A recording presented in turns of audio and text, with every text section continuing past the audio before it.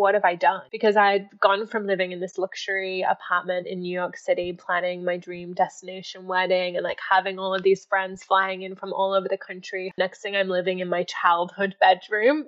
Whenever you put somebody else on a pedestal, so you're saying your mom has all of the opinions or all of the right answers, or this guy, if he loves you, then you're lovable.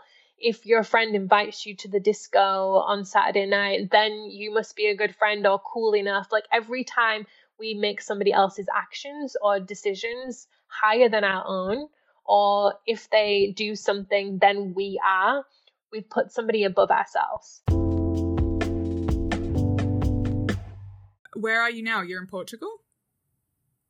I am currently in Portugal. Yeah, I'm in the Algarve in the south of Portugal. It's kind of like my second home because my parents live here. So it's nice to be back and I have the house to myself. So it's really beautiful. Amazing. Okay, so let's get into it. You are a breathwork instructor and a codependency coach. Yes, I am. And breath work, for people who don't know what it is the most amazing, intense. Like, I always find it quite intense. I've been to one of your sessions and then another one, and both of them were like crazy stuff happened to it during it. Because I feel like when you say breath work, people just think, okay, it's like meditation, or you're just breathing, or it's like super basic. It's like, why would you have to go to a class to do that? But when you do it, especially the one you ran, it's like so powerful. Emotions come up, like you process things. Like I feel like there's like tears, there's maybe like laughter, it's like I don't know how to describe it. Like, how do you usually describe it to people? It's so much. Yeah. There's so many different types of breath work, which is why so many people think that, oh, it's just like taking a deep breath and a big exhale, which is technically breath work as well. The type of breath work that I teach is called somatic release, which is the session that you came to. And so what we're doing is we're using a specific breath pattern to amplify a different state of being in your body. So just like when you're really stressed or you're really anxious, you should learn to slow down your breath and do those big inhales, long exhales, and feel the relief from that. You can also use your breath to cultivate different states of being. So at the beginning of these sessions, we like drop in and we set an intention, but the first part of the class is all about releasing. And in order to release, we have to go into the subconscious mind. We have to go back into the feeling that maybe we never got to fully feel all the way through. We get to go back to beliefs that have been ingrained in us that are no longer of service. And so we really get to connect to all of these things by using a certain breath pattern, which is the specific breath pattern that we use for that is putting you into a state of fight or flight. So you're actually choosing to go into that heightened nervous system where we do get into a little bit of panic, but we're doing it in such a safe environment that we get to use that, and we get to trust our body, and we get to lean into our bodies, and we get to see what comes up in those spaces. And like you said, these emotions come up. Sometimes there's anger, sometimes there's sadness, sometimes there's grief, sometimes there's laughter and joy and pleasure, and sometimes people experience like sexual trauma like come up. You can't predict what you're going to experience in any given session. It's always so different. And so with that, you just got to kind of come into the session with this open mind of, I don't know what's going to happen, but I'm here to experience, and I'm here to trust that what's meant to come up will come up. And that's exactly what's needed at this moment for myself. And I'm going to trust my breath in that. So breath, using your breath in certain different patterns and rhythms and amplifying it or slowing it down activates our nervous system into different states of being. And so that's why it's so powerful, because there's not many times when you're, on purpose putting yourself into a state of fight or flight to get consciousness around what you've been avoiding and actually facing those things. Amazing. And then what does codependency coaching entail for people who are not familiar? Yeah, Well, that's really hard to put into words because everybody's codependency looks so different depending on your upbringing, depending on what you've experienced in your childhood and what you're playing out as you've grown up, as you're in your adulthood now. So every client sessions look different, but what I work with a lot on is dating. A lot of women will come to me who are repeating old cycles of people pleasing and attachment and anxiety and just really living out this stress of needing something and forcing something, kind of been in denial about the current situation and not seeing things clearly because there's such a force for, I want to be in a relationship, I want to have this, and let me just pretend that anything that's wrong with this isn't there so that I can create that, or I can force something to be something that it isn't. And so inside of codependency coaching, depending on whether we're working with dating, relating, family dynamics, personal conflicts, could be around food, could be around work. We're really just getting back to the core of what you're doing that is neglecting yourself in the hub of trying to manage and manipulate everybody else's judgment or behavior or perspective about you or their own life. So it's hard to put into words what happens in codependency coaching just because the range of it can be so broad. But really what the ultimate goal is to help people come back into connection with themselves, back into strength with themselves so that they can speak their truth, so that they can embody their truth, so that they can cultivate relationships that are healthy and they're not getting lost in these different dynamics that are going on. Mm-hmm. And how do you usually define codependency for someone who's never heard that term? I'm just thinking if like my dad happens to be listening to this podcast, he'll have no idea what it is, but I am very familiar with what it is. Yes. So codependency in modern language, what you might have heard, like people pleasing, is all codependency. Boundary setting is a part of understanding and becoming better with your codependency. But codependency is anytime that you lose yourself in a relationship dynamic. So if you're having unhealthy relationships where you neglect yourself, that's codependency. So I'll give you a clear example. If you lie about anything in order for you to look good to another person, that's codependent. If you give up all of the healthy things that you do for yourself to make sure that somebody else likes you or is interested in you, that's codependency. If you live in denial about somebody else's interest in you, that's codependency. Codependency can also look like accepting sex when you really want love, so that's codependency. Basically, it's whenever you're using somebody else to fill a void within inside of yourself. So, like, again, it's so broad, the theme of codependency, but ultimately it's about looking at your relationship dynamics that you're having with other people and seeing where you're not being fully honest, where you're not being fully authentic, and where maybe you're trying to control somebody else in your behavior.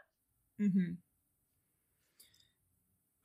Okay, I'm super excited to get more into that, but let's talk about your story, starting with how you grew up. But I guess I'm super keen to learn more about it, because I guess what I know from having met you and having listened to some of your podcasts is that you kind of had this massive change in your life where you were living in the US, you were engaged, I think like 2 months away from getting married, you were, you kind of had this moment when I think it was like you realized your career wasn't aligned, where you were living wasn't aligned, and then also the relationship wasn't aligned, and you called this wedding off and moved countries and like started a new life almost, which is a massive transition, obviously, but it seems like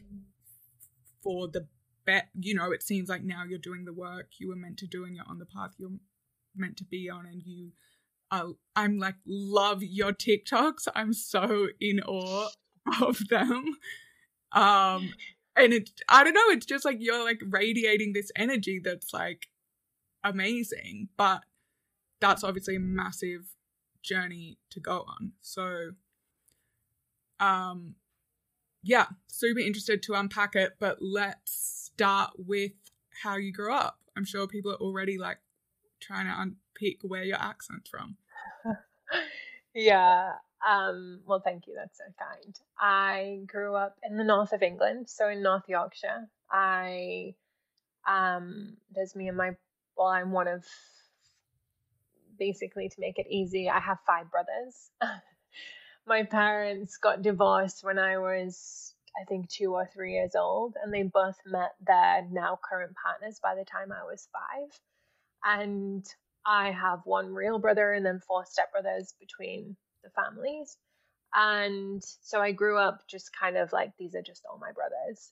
And yeah, definitely my parents' divorce affected me way more than what I realized. And I didn't really realize that until like the past few years of going deep into my shadow and understanding, and also looking at my codependency and where that comes from. And yeah, so I grew up in the north of England with a really big family. My mum's also one of 3, and I have lots of cousins, and we're very close as a family.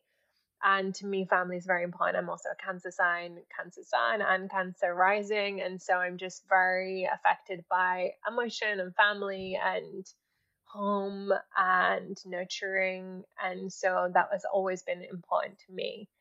And so, yeah, I grew up in my hometown. I stayed in my hometown until I was 16. And then I moved to the south of England. I went to dance school for 3 years.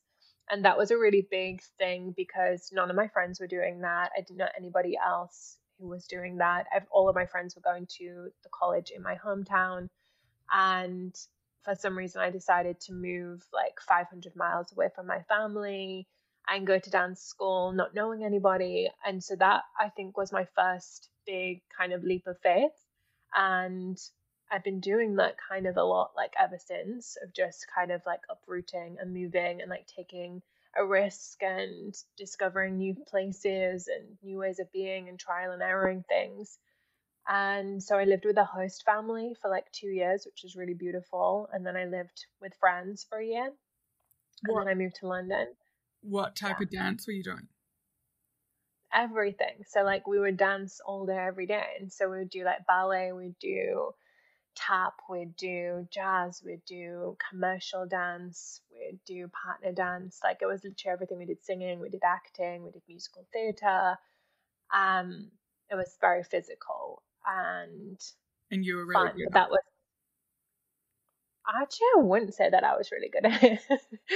I think I was good, obviously, compared to like an average person. Obviously, I had dance skills, and obviously, I was practicing all day, every day for 3 years, so I had to be good at it. But I wasn't ever really the best dancer. I definitely wasn't the best in my school. I didn't get a solo in my graduation show. I never really was put at the front that much. But I was really good at acting, and I was really good at musical theatre. And I really loved dancing. Now, when I look at it, I understand that I love dancing because I love emoting. I love expression. I love like art and like feeling. And I think, sometimes we'd be in jazz class and we'd have like, let's say like an Adele song for this dance routine, and it's obviously emotion and you're throwing yourself around and you're actually letting yourself feel. And I think so much of my life, like my upbringing was suppressed, like my feeling was suppressed. And so within dance, it was like my opportunity to move through my body and to express and to feel. And obviously the more that you kind of like felt the movement and felt the song and the lyrics, the better the dance would become, because people would enjoy that performance. That's what performance really is seeing somebody in an expression. So I think that that's the element that I liked about it the most, but unaware at the time.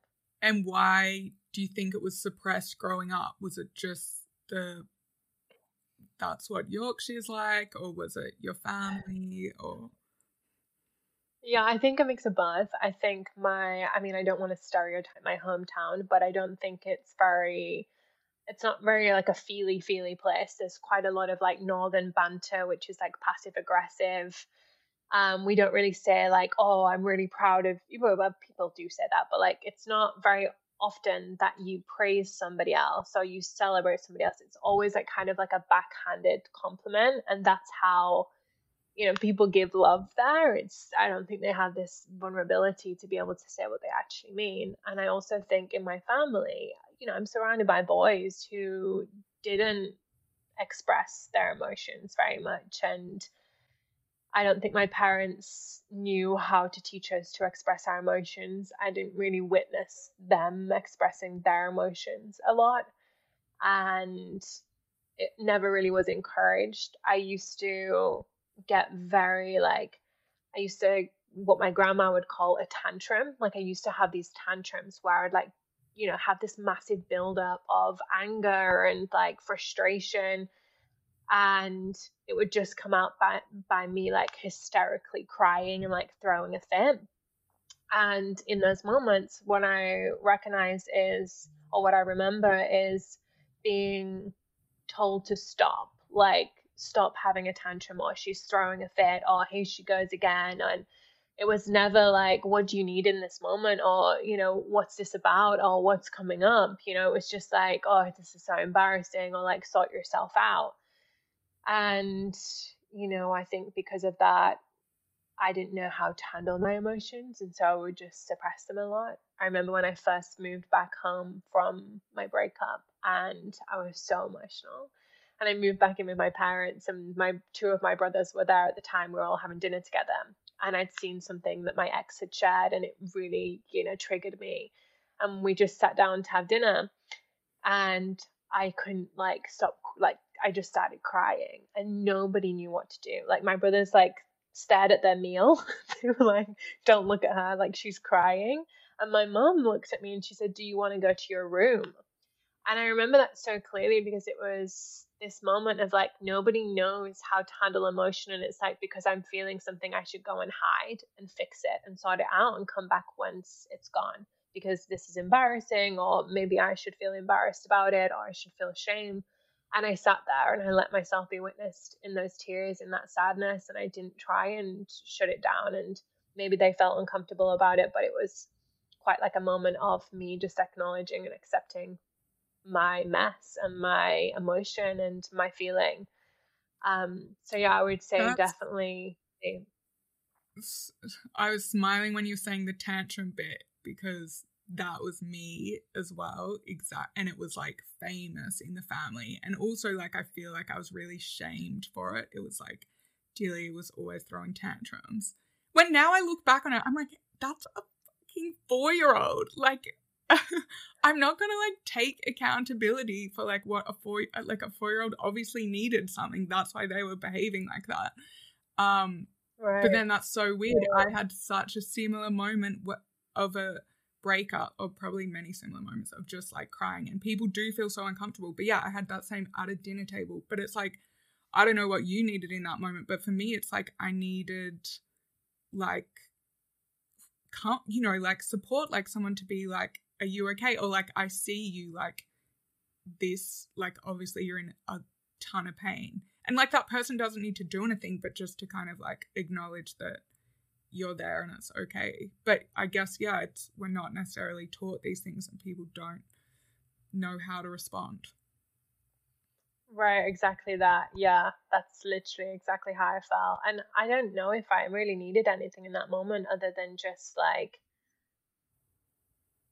I think I just needed to let it out. Like I needed to stop like hiding that and like pretending that I was okay and that this was not a hurtful situation. And I was the one who chose the breakup. And so I think sometimes when you choose the breakup, people think, oh, well, she's going to be fine because she chose this. And it's like, no, there's still so much feeling here and sadness here and loss here and grief and all of the things. So, yeah, I think I just needed to be witnessed in that moment. And nobody knew how to do that. Yeah. And then, so how did you end up in the US? Or what was your path after dance school? Yeah, so I moved to London for a year, and I lived in Shoreditch in this like tiny little flat with two other people, and my bedroom was like the living room. They had to walk through to get to the kitchen. And it was just so exciting at the time. I was 19, and I was working in a nightclub, and I was also running, I just started my first online business. I was doing like a health and wellness business. And I went to this event, and my now ex, he was speaking at the event, and we connected. And he invited me to go on a date, and he was American. And I said, no, I'm like too busy working my business and like doing my life. And he was like, okay, do you want to do like a business event with me? And I was like, yeah, of course, because I was just so focused on business. And so we planned this event, and he was supposed to invite people, and he didn't invite anybody. So we ended up going on a date, and it was just really sweet. And so we went on our first date, and we just got on really well. And then, yeah, like we went traveling for like a year, and then I ended up moving to New York with him when I was 21, or like just 21, maybe 20. What No, it was 21. Yeah, 21. So what were you motivated by when you moved to London? You were just like, I'm gonna figure this out, figure out how to make money, or you were really into wellness, or how did you end up there? And which nightclub? Well, I moved to London because it was like, okay, I've been dancing. Now I'm going to go to London and start doing auditions. So I was doing auditions. I auditioned and got like accepted for Disneyland Paris and like different things, and was doing all of that kind of work. But I also just wasn't actually that fulfilled or excited about it. And so I don't think I ever pursued it the way that I should have if I was interested in it that much, or the way that I think that I would have if I was, because I'm quite self-motivated, and the fact that I wasn't like putting myself forward for things was quite alarming. That was my intention going there, but never really pursued into anything. And I worked at the Queen of Hoxton. Fun. What were you doing there? Well, waitressing, like drinking a lot of tequila, like getting drunk, sleeping with guys, like just being wild and 19. Got it.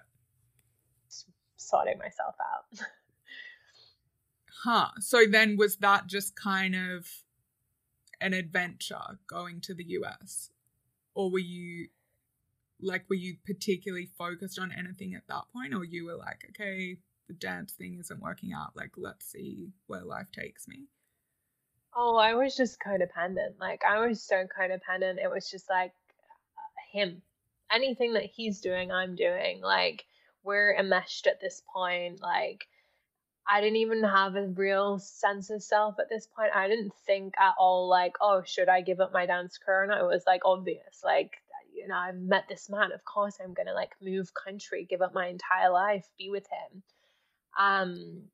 But I didn't know any better at that time. And yeah, I was highly codependent and highly in love as well. Like, I really loved this man, and we had a lot of fun together, and we were very happy. And so yeah, I just was like, fuck it, like why not? And also like great opportunity, like move to New York City. When do you ever get the opportunity to do that? So this is so funny because I also moved to New York when I was maybe 21 or 22, also because I was in love with an American guy. And exactly God. as you're explaining, like I think I was studying engineering, but I was like, I'm just going to go there in a gap year and whatever.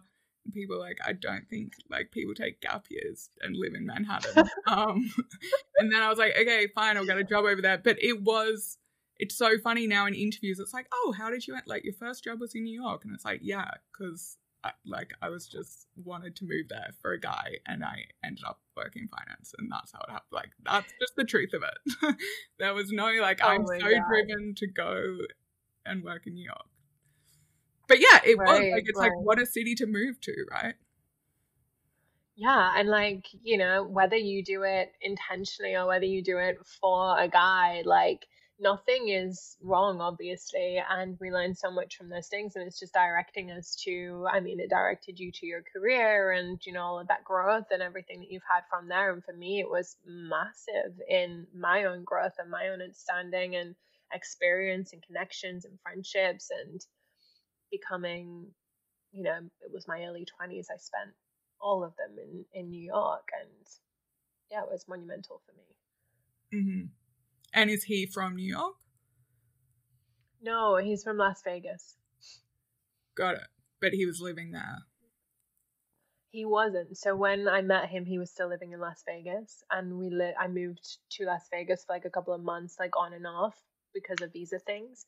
And then we both decided to move to New York together. So we both moved there and we actually lived in an Airbnb for 7 months because we were supposed to just go there for 7 months because he was going to gemology school to study like diamonds and gemstones, a really cool course. And that was kind of like, we just thought we were going to go for 7 months. So we just got this Airbnb, and then we ended up loving it. And like you do in New York, I feel like you say, okay, I'm going to leave this year. And then, your lease comes to the end and you're like, okay, just one more year. And so we would do that. And we ended up being there for 4 years. And then the pandemic hit, and that just kind of like uprooted everything. Mm-hmm. And where were you living in New York? So we were living in Queens. So we lived in Long Island City. So we lived right on the riverfront. Cool. Yeah. Okay. And you like had a great time in New York, were like working and like happy as far as you know it? I had a love-hate relationship with New York. I definitely, days where I'd be like, I love living here. This is amazing. The city is full of endless opportunities. I love my friends. I love my lifestyle. I had an online business, so it was very flexible. I was working from cafes with my friends. I was running fun like yoga events on my rooftop and doing really fun things. And I was traveling quite a lot for work as well to like different states and stuff. And I love that, but I don't know, particularly now, like I think it was expensive, of course, so that was like stressing me out. And I had this victim mentality towards being there because I used to say to my ex, which is not okay. I used to be like, you're the only reason I'm here, or I'm only doing this for you, and I don't get to see my family, and like I was using him as like blame for so many things and like holding that against him when obviously this is my decision. I'm here, like nobody's forcing me to do anything. And I think that I would like feel resentment towards New York because I wasn't like seeing my family. And so then I would like bring that into my relationship. And that would just cause like a bit of like angst against the city because it wasn't like home and like my family weren't there and all of that. Yeah. But was your family supportive of you otherwise? Yeah, my family was so supportive. In fact, I never even remember them questioning any of these decisions. Got it. Okay, so then what happened when the pandemic started? So just before the pandemic hit, we came to Portugal, me and my ex, because we were getting married in Portugal. We had our wedding planned. It was supposed to be in June 2020. And so we'd just come to Portugal. We'd finished all of our final details with the wedding planner at the venue and everything. We fly back to New York, and the next day the borders shut and the pandemic hits. And we soon realized that we would need to postpone our wedding. And so we postponed our wedding to the following year. And that was really upsetting and kind of devastating and just felt painful and like frustrating. And then basically some stuff happened with inside of him and his family. And we ended up packing up our flat in New York and moving to Las Vegas. So we drove cross country with our dog to Las Vegas and moved into a spare house that his family had there. And we lived in the spare house. And I really didn't want to go. I felt really happy in my New York flat and like safe there and happy there. But I didn't have my own voice really at that time to like say, no, I'm not doing that. And so I just did what everybody else told me to do. And I also have this really beautiful quality of making any situation great. And so I was like, okay, if I'm going to be in Las Vegas, I'm not going to sit here and be mad about it. I'm going to like make the best of the situation. So we redecorated the house that we were in. or some of it like got like nicer furniture and made it feel like a home. I got a job because I didn't know anybody there. So I was like, okay, if I get a job, I'll meet some people and then hopefully I'll have some friends and I'm not just like in the house all the time. And I just needed to like get out of the house. So I got this job, even though I really didn't necessarily need it. And I ended up like really creating a nice, fun lifestyle. And he kind of depleted in the opposite way, and his mental health like went down. And so I would come home from work like joyous and happy and motivated and excited about life. And I was working on all of these new passion projects. I launched my own online, well, it was a physical product shop, but I was just running it online. And I launched a shop called With Meraki, and it was all about like intentional products and ceramics, and that I'd sourced from like independent artists. And I was creating this big brand about it and like running online events to like market it and collaborating with people and running virtual meditations and stuff. And so I would come home from my job and be excited to work on that. But as I would walk in the door, he would be, negative and would have had a bad day. And now I understand that he was struggling with depression and other things. And I would just like decline, like it just would really affect me. And so then I started like questioning different things, whether I wanted to be in the States anymore, if I wanted to live in England, if I wanted to be close to my family, if I wanted to do any of these businesses that I'd done before or that I'd created, if I wanted to be in this relationship. And that question of like, do I want to be in this relationship was the deeper question, and everything else I was like using to avoid that question and that decision. Like it wasn't about whether I want to be in the States or in England, but that's what I would like only bring to the table because that's what felt safest. And actually addressing the fact that I don't want to be in this relationship anymore, this isn't fully fulfilling to me anymore, or doesn't feel resonant for me anymore, was the scariest thing because of my codependency. And I kind of just felt like without him, without this life that we'd created, who am I? Like I didn't see my own gifts in that moment. I didn't see my own worth. I didn't see like how every place that I'd been, I'd always created something beautiful. Like I always thought that that was because of him. And so having to address that feeling or that conflicting feeling of like, do I stay in this relationship or not, was really, really scary and really intense and really painful. And so we had a few discussions about it, which took me like every ounce of courage that I had to even discuss it with him, after even having the courage to discuss it with myself. And then I came back to England for, he suggested, which I actually thought was really great. He was like, why don't you just go home for like 6 weeks, see if you're homesick, and maybe you just need to be with family for a bit and then come back and we can see what's here. And I did that. I went home for like 3 weeks, and then I came to Portugal. My dad lives here. I'm currently in Portugal, and I was here for 10 days, I think. And then I went to Mallorca, and I had this desire, and I'd been working really with a coach, with 2 coaches, about understanding what desire is and reconnecting to my desire and reconnecting to my feminine energy and reconnecting to my truth and using my voice more, and also like my sensuality, which had all been very suppressed for my, most of my life. And I had this desire come through, and it was like, go to Mallorca. And I don't know where it came from. I just kept seeing all the signs to go to Mallorca. I'd never seen Mallorca like this much before. And I told my ex, and he was like, why would you go to Mallorca? Like, we're in the middle of a pandemic. Like, you shouldn't just be flying around to different countries and, everyone's staying at home. Like, this is so irrational and irresponsible. And that's the thing with desire, that desire isn't about like what's the most safe and strategic thing to do. It's about what's in your heart and like what are you being called towards. And it doesn't always make sense, and it's often very conflicting and very painful and questionable.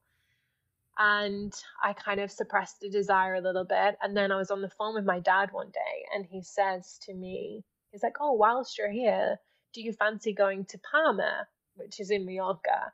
He was like, why don't we go to Palma for like 4 days? We could go on a little getaway trip, have a little holiday. And I was like, I cannot believe that you just said that. Like, was the wildest thing. And also it was this moment of permission for me to follow my desire, because as I was building up my own voice and my own courage to make a stand for myself, I didn't have that fully yet. And so the fact that my dad had initiated us to go to Mallorca felt a little bit more acceptable. And so I said yes. And on the back of the trip with my dad to Mallorca, I stayed for another 6 days by myself. And I paid for it by myself. I planned it by myself. I made friends. I drove. I like stayed in this really nice place. I did lots of things that I wanted to do. And that was my 6 days of liberation of like, holy shit, like I can trust myself. I can trust my desire. I can back myself. I can afford to do things. Like I'm the one that makes things fun. Like I create really great experiences for myself, and I can count on myself. And it makes me like so emotional just to like share that, because I didn't have that courage or that understanding or that perspective of myself. And I still didn't know after that trip whether I was going to go back and be in my relationship. In fact, every part of me wanted me to arrive back in Las Vegas and everything just be okay, and like me see my ex and be like, oh my God, what was I even thinking about? Of course I love you, like let's create a life together. But it was the opposite of that. Like as soon as I saw him, it was like, it's over. Like I just felt it fully in my body. And the next day we broke up, and that was just tumultuous and painful. And yeah, I'll stop there because that was a lot. Yeah, I was just going to say on that week. Oh yeah, so Mallorca, which is now you're moving there. Amazing. Yeah. But yeah, that week, I feel like for some people, they might listen to that and be like, I don't get it. What's the big deal? Like, spending a week on your own. And for you as well, because it's like you've moved like countries, you've done all this, like you've traveled a lot. For me, it was like the exact same, like to do something on my own for myself, like spend the money for myself, like make decisions for myself was the most terrifying thing.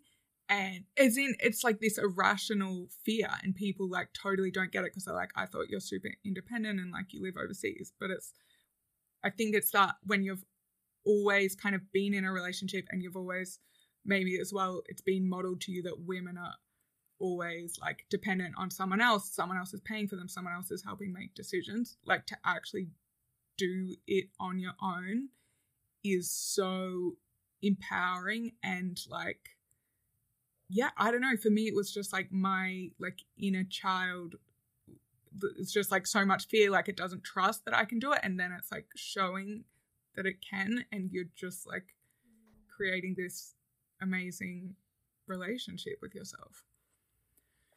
Oh my God, 100%. Yeah, it's really, I've done the same. Like I traveled so much, but mostly for work or to like visit family. And this was just like, I have the intuitive pull to go there, not for work, not for profit, not for a reason not to visit anybody, but purely for desire and pleasure. And to give that to yourself and to be like, sorry, there's a little motorbike there. To give that to yourself and to, yeah, just let yourself revel in something is like so liberating. And yeah, I just remember like it sounds so simple, but I remember like being on the beach and I was obviously by myself, and I like to think that I have like open energy and like I feel magnetic a lot of the time. And there was this couple there, and I just smiled at them. Oh no, this woman had really nice earrings, and I was like, I really like your earrings. And she was like, oh my God, thank you so much. And then we got talking, and next minute me and her, like, we went cliff jumping. And the act of like jumping off the cliff was so relevant to the period that I was on in my life.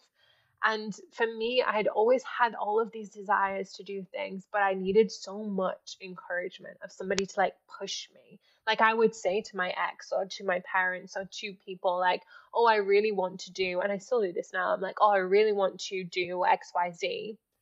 And rather than me like initiating myself into doing that thing and pursuing that thing and making it happen, I would need my ex to be like, okay, well, let's plan it and let's put it together, and or like hold my hand like every step of the way.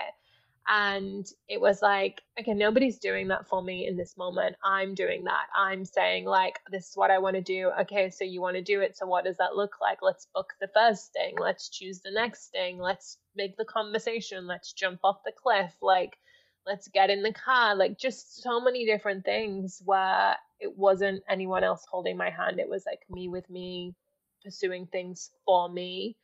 And I think that's what was most liberating about it. Amazing.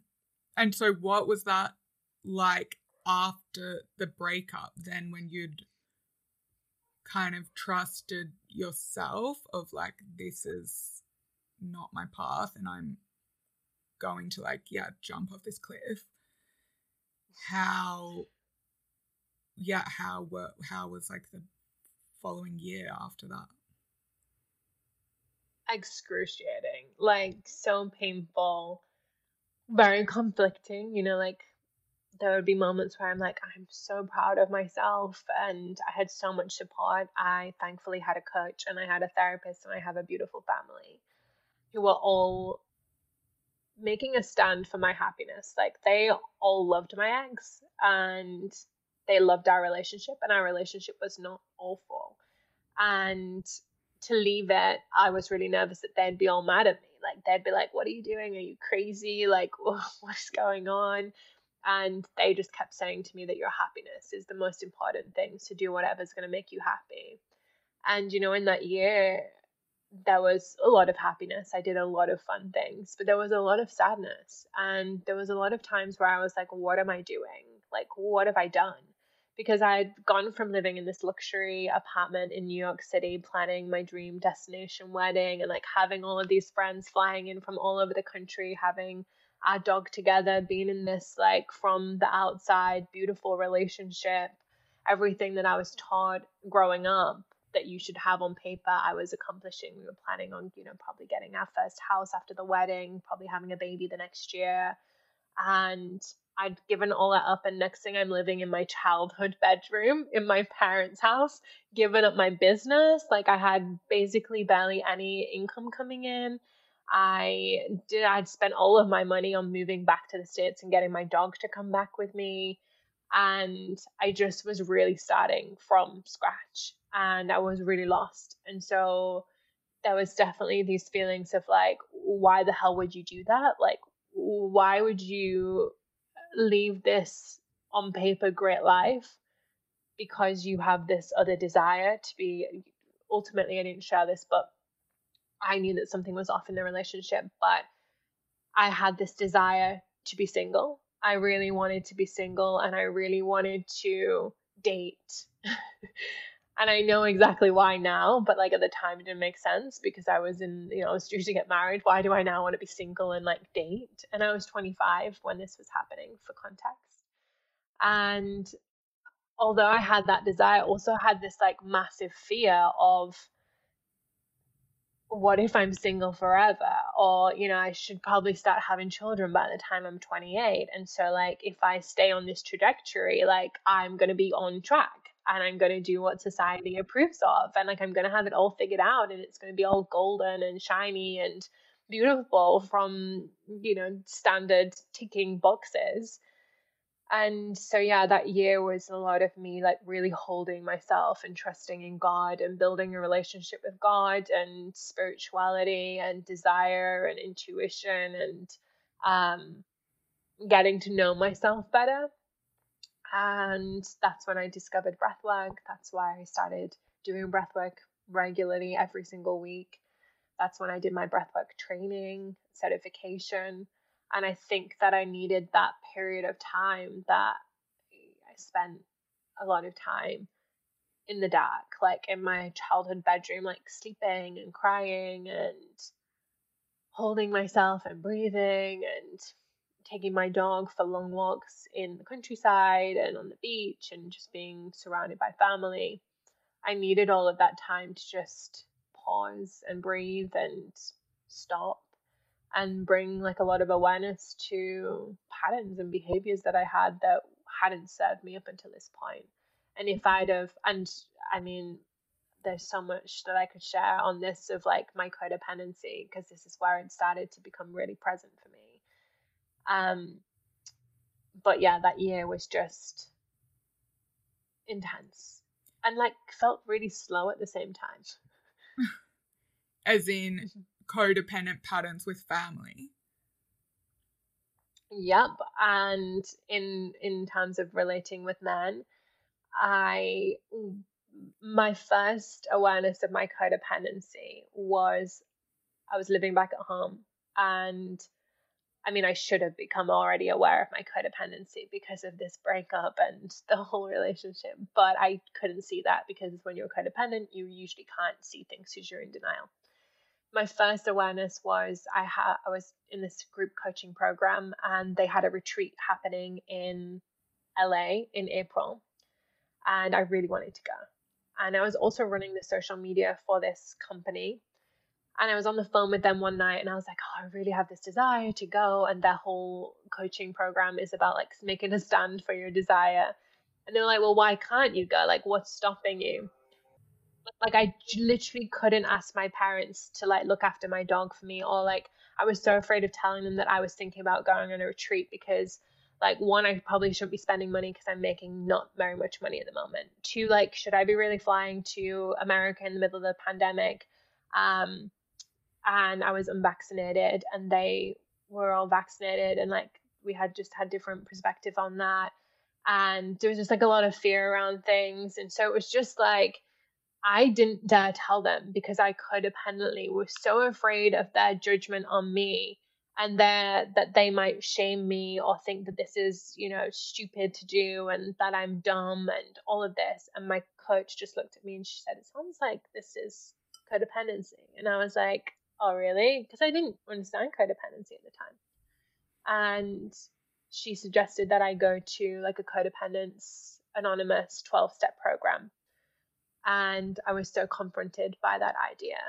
And I ended up going to this retreat, and I ended up starting Codependence Anonymous in that November. So November 2021. And I've been going every week ever since.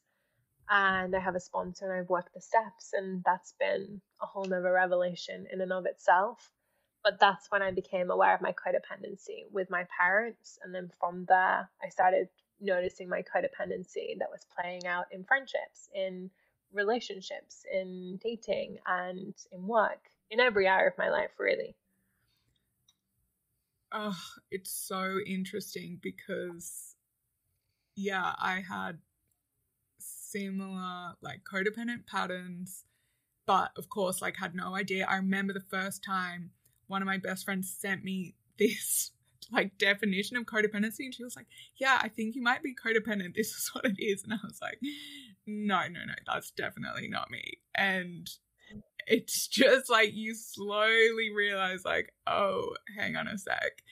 But then as you break the pattern, it's crazy to look at other people who are doing similar things, like as you describe in the examples at the start, but also stuff like, yeah, like needing their parents' approval. Like they want to like quit their job and they're like 30 years old, but they are like having an argument with their parents about it.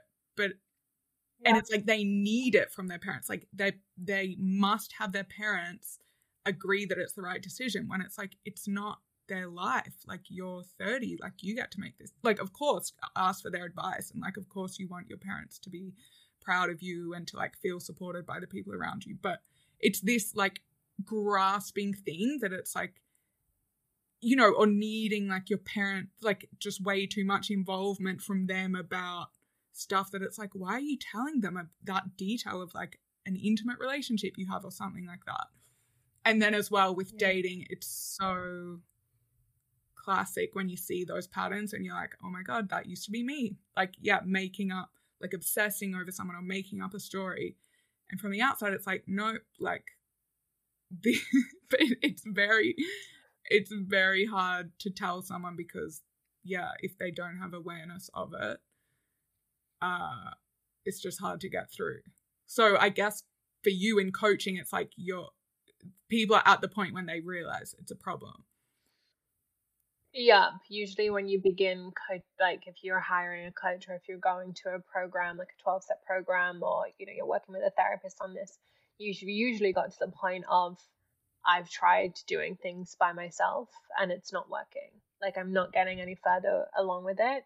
And maybe, you're listening to this and you're feeling the same way. And that's why you're like listening to a podcast and you're looking for advice and steps and understanding of how you can break your codependency or you can become a better person. And doing it alone is really challenging because you have no accountability and because you've been living out these patterns all your life and you've been taught by your parents or by family or by society that this is the right thing to do. And so that's just what you're doing. And so you don't know any different. So you need somebody to reflect back to you and be like, hey, look, this pattern or this belief that you need to show up in a certain way or that you think that this is you being helpful is not actually true. Like you're doing this for other reasons, underlying factors. And it's in those moments, in those reflections from a coach or from a support group or from a friend even, where you can be like, oh shit, like that just felt so normal to me because that's been my behavior for my entire life. And then once you have that awareness, then you can choose something different. But again, like if you don't know any different, you need somebody to kind of guide you and be like, this is what you can do instead. This is safe for you to do. This is allowed for you to do. And I think in my practice particularly, it's we incorporate breath into that because your nervous system gets into that fight or flight state when it's so fearful to make the comment or choose yourself or go against what your parents said or speak up a desire in dating, which or a boundary or any of those things. If that feels really unsafe for you, using your breath just to regulate and come back to yourself and be like, it's okay for me to do this, it's safe for me to do this, like I'm supported in this decision or in these words. And using that is where the healing happens. And every time you do something and you break a pattern, it becomes a little bit easier to do it the next time that pattern arises because you have the awareness and because you have the evidence that you survived when you broke the pattern before. Yeah, because for a lot of it, I feel like that's, or like a super common pattern and that kind of everyone seems to be aware of, is this like grasping thing in dating when someone like, yeah, they're holding on to, I mean, I feel like it can be quite obvious from the outside that it's like, okay, that person isn't interested, or like or they're not worth your time. Yeah, like the film, he's not that into you, but it's kind of like, it's either like he's, or it's like whatever it is, his behavior isn't good enough, or whoever the person is, like their behavior, like the way you are suffering right now is like you deserve so much more than that to be stuck in this situation. But for the person, it's like actual life or death. It's like, I need to know, like this date needs to happen, that they're like suddenly not responding to me, or like I need to know that they think this way, and then it's like all the analysis, like getting everyone to read the text, like what do you think, like how do you think he feels about me or she or whoever. Yeah. And it's like, yeah, it's like trying to get this need met from outside when actually it's like, that's why also, because if people can't access therapy or coaching or whatever, or that sounds like so scary, it's like, your videos, and there's lots of resources out there, like books and whatever, that explains these things, and then you kind of get comfort from that video. And yeah, some of your videos like reminding people that it comes from, I mean, obviously you can explain it way better, but it's like it comes from within, like whatever you're seeking from outside, it's like you need to give that to yourself. Like, why is your worth dependent on whether this guy replies to your text? It's like, what's that about? Oh my God. Yeah. Oh my God. I'm like not laughing, but I had a little laugh because I empathize with this pattern so much. This has been a huge one for me where I can sit for hours in the cycle of like, doing something and then picking up my phone if they messaged yet, doing something, picking up, or like sat on my phone, jumping from app to app, like trying, like seeing if they've messaged yet. And I'm like lost in this place of waiting for the next hit to come, waiting for that message to come through. And as soon as the message comes through, I would have this sense of relief of like, oh, okay, I'm safe again. Like he's still into me. And if the message didn't come, or in that space of waiting for the message, it would be like, oh my God, am I unlovable? Am I unbeautiful? Am I undesirable? Like, am I always going to be single? Am I a mess? Like, what did I say that made him not like me anymore? Like, what was my outfit not good enough? Like, all of those thoughts that would cycle through my head in that in between was exactly what I needed to look at. And that was my medicine that was needed to be like, okay, so I'm sitting in low self-worth. Ultimately, codependency is low self-worth because you're disrespecting yourself, you're not seeing your value. And so that's what you're saying with like it being so obvious that somebody's not into you, but you're still attached onto them and you're trying to manipulate them into believing that you're the greatest person and that they should definitely be with you, and whether they think it or see it or not, and whether they're actually the person that you even want to be with, which is probably not, if you're 100% honest with yourself. If you were able to be fully clear, which is the goal, to get into a state of awareness, into a state of regulation, into such a state of self-worth, you would be able to see this person, be like, is that the kind of guy that I want to be in a relationship with? Is he showing up for me in the ways that I want to be provided for? And clearly he's not. If he's not doing all of those things that we're kind of talking about briefly here. Then you get to make that decision. And when you're not anxiously attached and when you're in a state of healthy codependency, you're able to be like, okay, I love myself enough, I value myself enough to walk away from this because I trust that I can have what it is that I desire. And I value myself so much that I'm willing to walk away from something that isn't that, in the faith that I can have something that is. And even if I don't end up with that thing, I'm not going to sit here and stay in that cycle of like, is he into me? Can I manipulate him? Can I control him? Because your nervous system is going to get absolutely shot, and you're so deserving of being grounded and calm and magnetic and in your own confidence and in your own state of certainty and stability and groundedness in your value. And so every time we give that away to somebody else, and what I say a lot in my videos and work is, whenever you put somebody else on a pedestal, so you're saying your mom has all of the opinions or all of the right answers, or this guy, if he loves you, then you're lovable. If your friend invites you to the disco on Saturday night, then you must be a good friend or cool enough. Like every time we make somebody else's actions or decisions higher than our own, or if they do something, then we've put somebody above ourselves. And nobody is above you and nobody is below you. We're all just equal human beings who are living out, our behaviors and our patterns and our beliefs and all of that. And so it's really about coming back into yourself and being like, what do I need to remind myself? What's my truth? What am I deserving of? What am I capable of? What am I forgetting right now? And can I remind myself that and just come back into center? And so what was that process like for you, breaking those patterns? Like, did you have to go through lots of dating situations? So the reason why I said that, I had this desire to be single and to date, and at the time it made absolutely no sense, but now it makes so much sense because it was through dating that I'm definitely not codependent, because I think, well, codependency is a disease, it's an addiction. And like with substance where you're addicted to alcohol, with codependency you're addicted to people. So like you're getting your high by somebody messaging you, or by somebody liking you, or by somebody valuing you or approving of you. And so it's an actual addiction.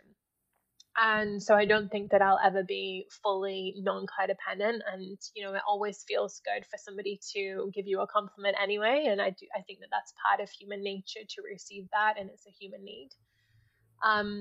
But my journey with dating has really, really helped me heal my behaviors with putting men on pedestals, with being in denial about the truth of situations, with like actually saying, oh no, I'm not free tonight because I already have plans. Whereas in the past, I'd just give up all my plans and like, if he's free, I'm free.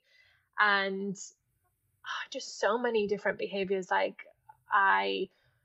this is really embarrassing. But when I first left my relationship, I immediately jumped into dating because of my attachment with men and because I'd put so much of my value in, if I'm in a relationship, then I must be lovable and then I must be desirable. And if I'm not, then like, oh my God, I must be ugly. I must be uncool. I must, just all of these things. And so I immediately looked to men to fill that void again. And there was this one time when I was in my hometown and I was chatting with this guy, and I would drive around my hometown hoping to bump into him. Like I would literally go to where I knew that he was potentially going to be working that day, and like maybe I'd accidentally bump into him. I would like drive by his house like multiple times a day because maybe he might see me and he might remember that I'm like cool and like beautiful, and it might remind him to message me. And I would like look on Facebook and see like when he was last active and like make all of my judgments about myself based upon him responding to me or like initiating things. And I was just in denial about his availability and making all of his availability mean something about me, And that's just like not the case at all. I do not chase after men ever anymore. I'm able to willingly express my feelings and my desires and be able to say, I'm really into you, and not pretend that I'm not, and like not play this like cool girl like game going on of, oh well, play hard to get. But I also don't give up my own needs and my own desires and my own boundaries within inside of relating with men, because I respect and value myself enough to make myself my own priority. And honestly, doing that anyway has made me have the most abundant, beautiful, intimate relationships with men, way beyond anything that I have ever experienced or knew about. And just viewing, relating and dating in such a different light. And then your life must be so much more fulfilled as well, right? Because then you're like, when you shift, I feel like at the start you might, you kind of have to fake it. It's like, okay, you can't be available all the time. You have to have other stuff on. But then when you're like, actually, like, this is what I care about, the other stuff, like my career, like my interests, my friends, and it's no longer like you're faking it. It's just like, oh, wow, my life is like so full, and like men are a great part of it, but they're not the entire thing that everything depends on. Right. Yeah, exactly. There's just a lot more calm and like serenity than the chaos that I used to put myself through. But I kind of was addicted to the chaos at the same time, like that's just the game that I knew, and so that's what I thought it needed to look like. And I felt like if I didn't have to fight for some man's attention, then like what's the point? I didn't know that it's okay. Like if somebody was interested in me, like healthy interest, I would make them wrong because I was so used to having to fight for somebody's love and attention that when somebody was just giving it to me, it felt like they must be weird or there must be something wrong with him, or like why would he want to do this? And it was me having to learn to receive love and attention and acceptance and holding and all of that as well. And yeah, definitely, like there's a lot more peace in my life and presence in my life, and it's not now like either a man or friends and a career. It's now like, oh, I have friends and a career, and like if there is somebody who I'm into or I want to pursue, I can bring that in without like completely losing everything else and everything else going like off the rails. Mm-hmm. And what do you feel is the most powerful way that you're able to help your clients? Ah, I think because of my journey with codependency, I do not rescue my clients. So I think what makes a good coach is somebody who like actually says it how it is, with love and compassion, of course. But I won't sit there and like rescue my clients. You know, if they're like, oh, he did this and he said that and I'm blah, blah, blah, I am willing to not be like the friend and like the constant rescuer who what we're all used to, which is the friend who's like, oh well, you know, yeah, he's wrong and like you're gonna be okay and like you've done nothing wrong and like who is he to do this and blah blah blah. I will sit there and hold that person to taking a look at their side of things and being able to reflect and hold them through recognizing that, and doing so with such love and compassion towards themselves. So it's not from a place of shame and judgment, but it's a place of like, wow, if I can take radical self responsibility, then I get to create serenity and peace and excitement and pleasure and joy and love in my life. But every single time when I'm still putting the blame outside of me or I'm pointing fingers, I'm never going to make the progress that I want, because I'm not looking, or my client or myself is not looking at our part in things. So I think what makes me a good coach is my willingness to not be like just fluff, but actually reflect back the truth or what I'm seeing in somebody's behavior or pattern. And sometimes we just need that like loving holding and somebody to be brutally honest with us.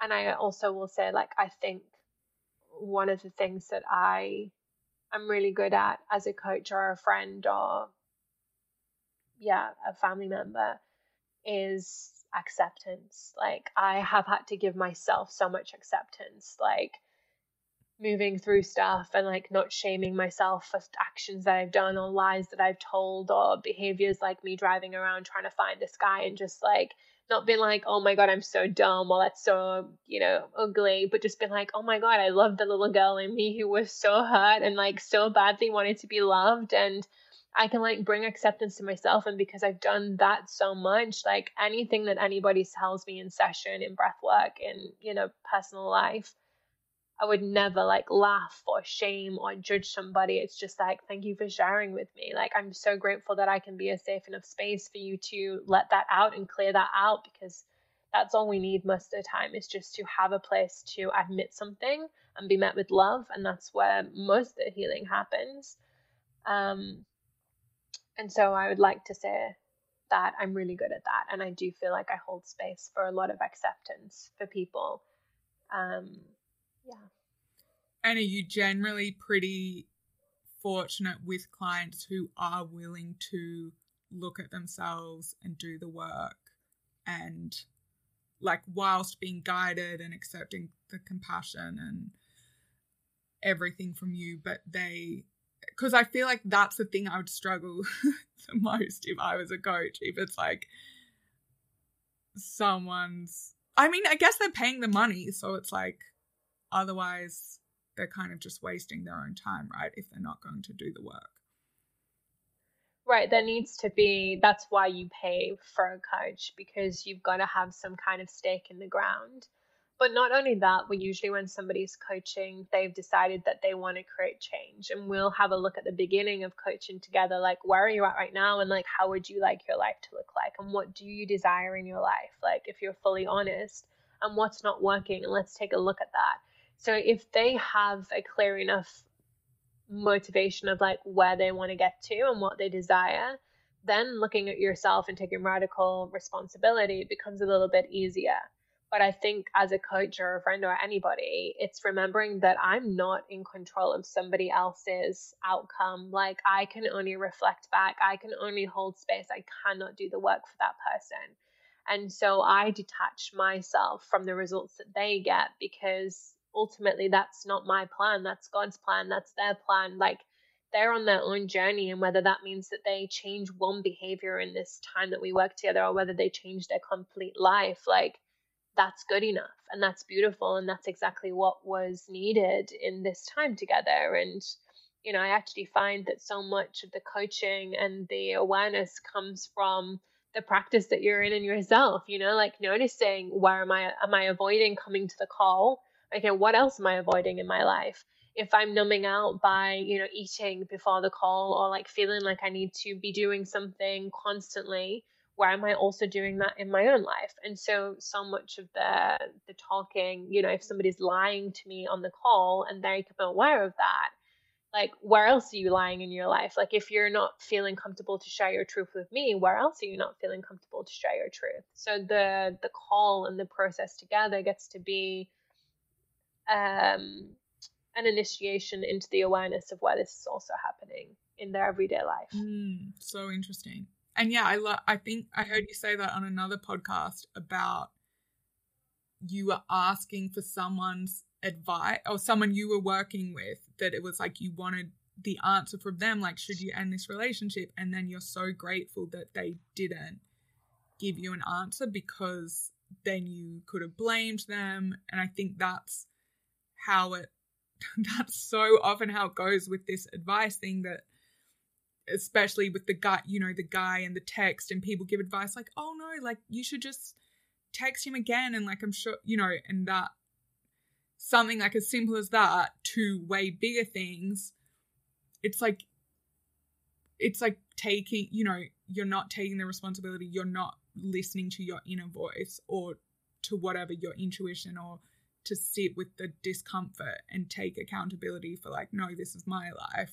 Like, it's like, of course, again, like, get advice from people, talk it through with people, but they can't make decisions for you. And often it is, especially with guys, it's like the worst advice. They're like, yeah, text him again. And then you're like, I so regret sending that text message.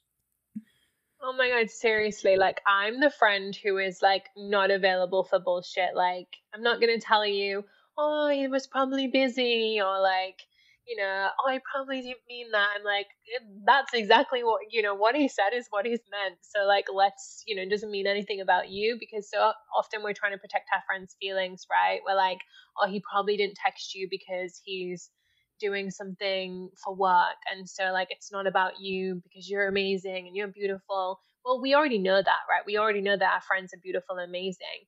And maybe this guy isn't into them, and maybe that's the reality, and that's okay. It doesn't mean that she isn't now beautiful and deserving and all of those things just because this one guy isn't into her. He might just have different preferences, the same as like I have different preferences in men. I might meet one man and it's not my type of guy, or like his interests don't align with mine, or our values are different. Doesn't mean that it doesn't mean he's a bad person, right?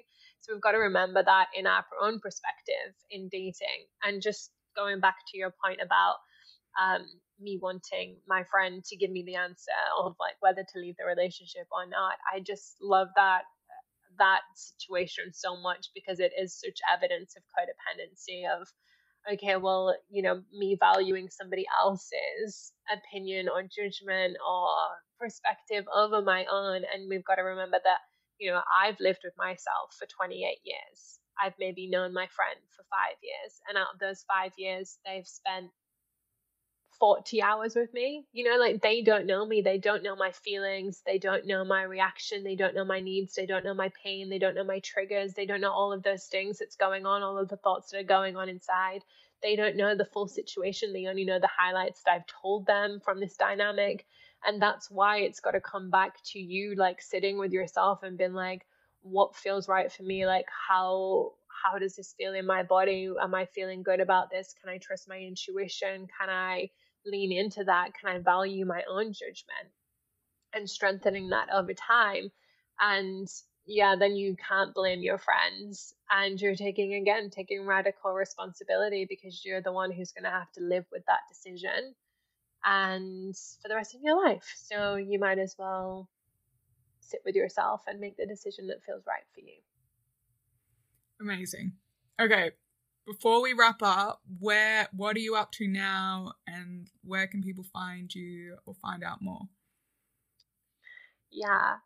So I currently have spacing for codependency coaching. So if you are looking for a coach, if you maybe recognize yourself in some of these behaviors or these topics that we've just spoken about, and you're like, okay, I'm ready to work through that and actually come back into connection with myself and start changing these behaviors and cultivating healthy relationships, then you can reach out to me. I coach people for 12 weeks minimum, and we dive into all of this stuff and see what's not working. Or you can come to my breathwork sessions. I run like a virtual breathwork session every single month. And I also do private one-on-one breathwork sessions, and they're really powerful because you get to feel through things. So if talking isn't right for you, like if you don't want to address things, sometimes we can just shift it somatically by feeling and emoting and expressing through your body, which is exactly what breathwork is. And if you feel like you don't have clarity around like what's not working and where you're stuck, and you just feel stagnant in your energy or in your space or in your life, breathwork can help you get more clarity and just move through some of that. So you can find all of that on my website or on my Instagram or my TikTok. Which I'll put the links below. Or it's perfect. It's DanielleHatton.com, right? Yeah, with 2 N's. Yeah, my website is daniellehatton.com, and then my Instagram is Danielle Hatton with 2 N's at the end. Amazing. Okay. Last 3 questions, unless you have anything else to add. No, fire at me. How do you stay grounded? Remembering that everything is not in my control. Only I'm in my control. And do you like remind yourself of that daily? Yeah, whenever I'm feeling uprooted, whenever I'm trying to like control an outcome or I feel myself chaotic, it's like come back to my body, breathe, remember that I'm not in control of everything. I'm only in control of this present moment. So what am I choosing to believe or see or do in this moment? That's most supportive for me. Also, always feet on the ground, obviously. Is there a book that's had a big impact on you? Oh my God. So I just finished reading Women Who Love Too Much. Did I tell you about this book? Maybe. Someone's told me about it recently. Oh my maybe God. It's been in the WhatsApp group. So good. Maybe. I have probably like 30 pages left, but it's been really interesting for me. It's basically about codependency. And yeah, just so fascinating to understand your behaviors based back to your childhood. But the whole concept is about women who love too much, which from her perspective means losing yourself in relationship and really trying to control a man to be something that he isn't. And then what happens most of the time is that when that man becomes what it is that you desire or what you've been trying to make him be in the first place, you're no longer interested because you no longer have somebody to help, and your whole life's motive has been about like helping somebody and finding a man who's a project who needs you. And when they no longer need you in that element, in that way, you're then like, this is rubbish, like this is unfulfilling. So that's been really interesting for me. I see a lot of the stuff, some of the things, some of the behaviors in myself, and a lot of them in my clients. Yeah. So interesting. Yeah. There's so much in this podcast has come up that I'm like, it's so familiar in my life, but I'm like, okay, this podcast episode is not about me. Like even the trip, you going to Mallorca, like my first like little mini solo trip breaking it myself was to Menorca. So not quite the same, but oh my close. God. We need to like have a proper chat. Yeah. Okay, last question. What 3 words describe the best version of you? Oh, I always say golden. Like I always feel like I'm golden, and like when I feel like in my heart center, I like to feel like gold light. So I'd say golden. I would say courageous. I think I'm very courageous in like putting myself out there, taking leaps, taking risks, backing myself. And I think the third word, um, I would say playful. I think I'm very playful. Like, I love to have fun. I'm very like giddy. I love to just make things silly and like not take things too seriously. I think obviously my work is very deep and emotional and intense. And I love to bring light to that. Just being like, okay, look at us go. Here we are doing the same thing again. Like, let's make it light and like playful. I love to obviously dance around and just be silly and not, yeah, not take myself too seriously. Amazing. Thank you so Mm. much. Thank you. This was so fun. I feel like I've just discovered so many things about myself through sharing. So thank you so much for having me. And if you listen, thank you so much for listening. I hope that this was of service in some way. Yeah, I feel like 80% of what you said could be turned into TikToks to like massively help people. Like, I'm just like, oh my God, this is so good.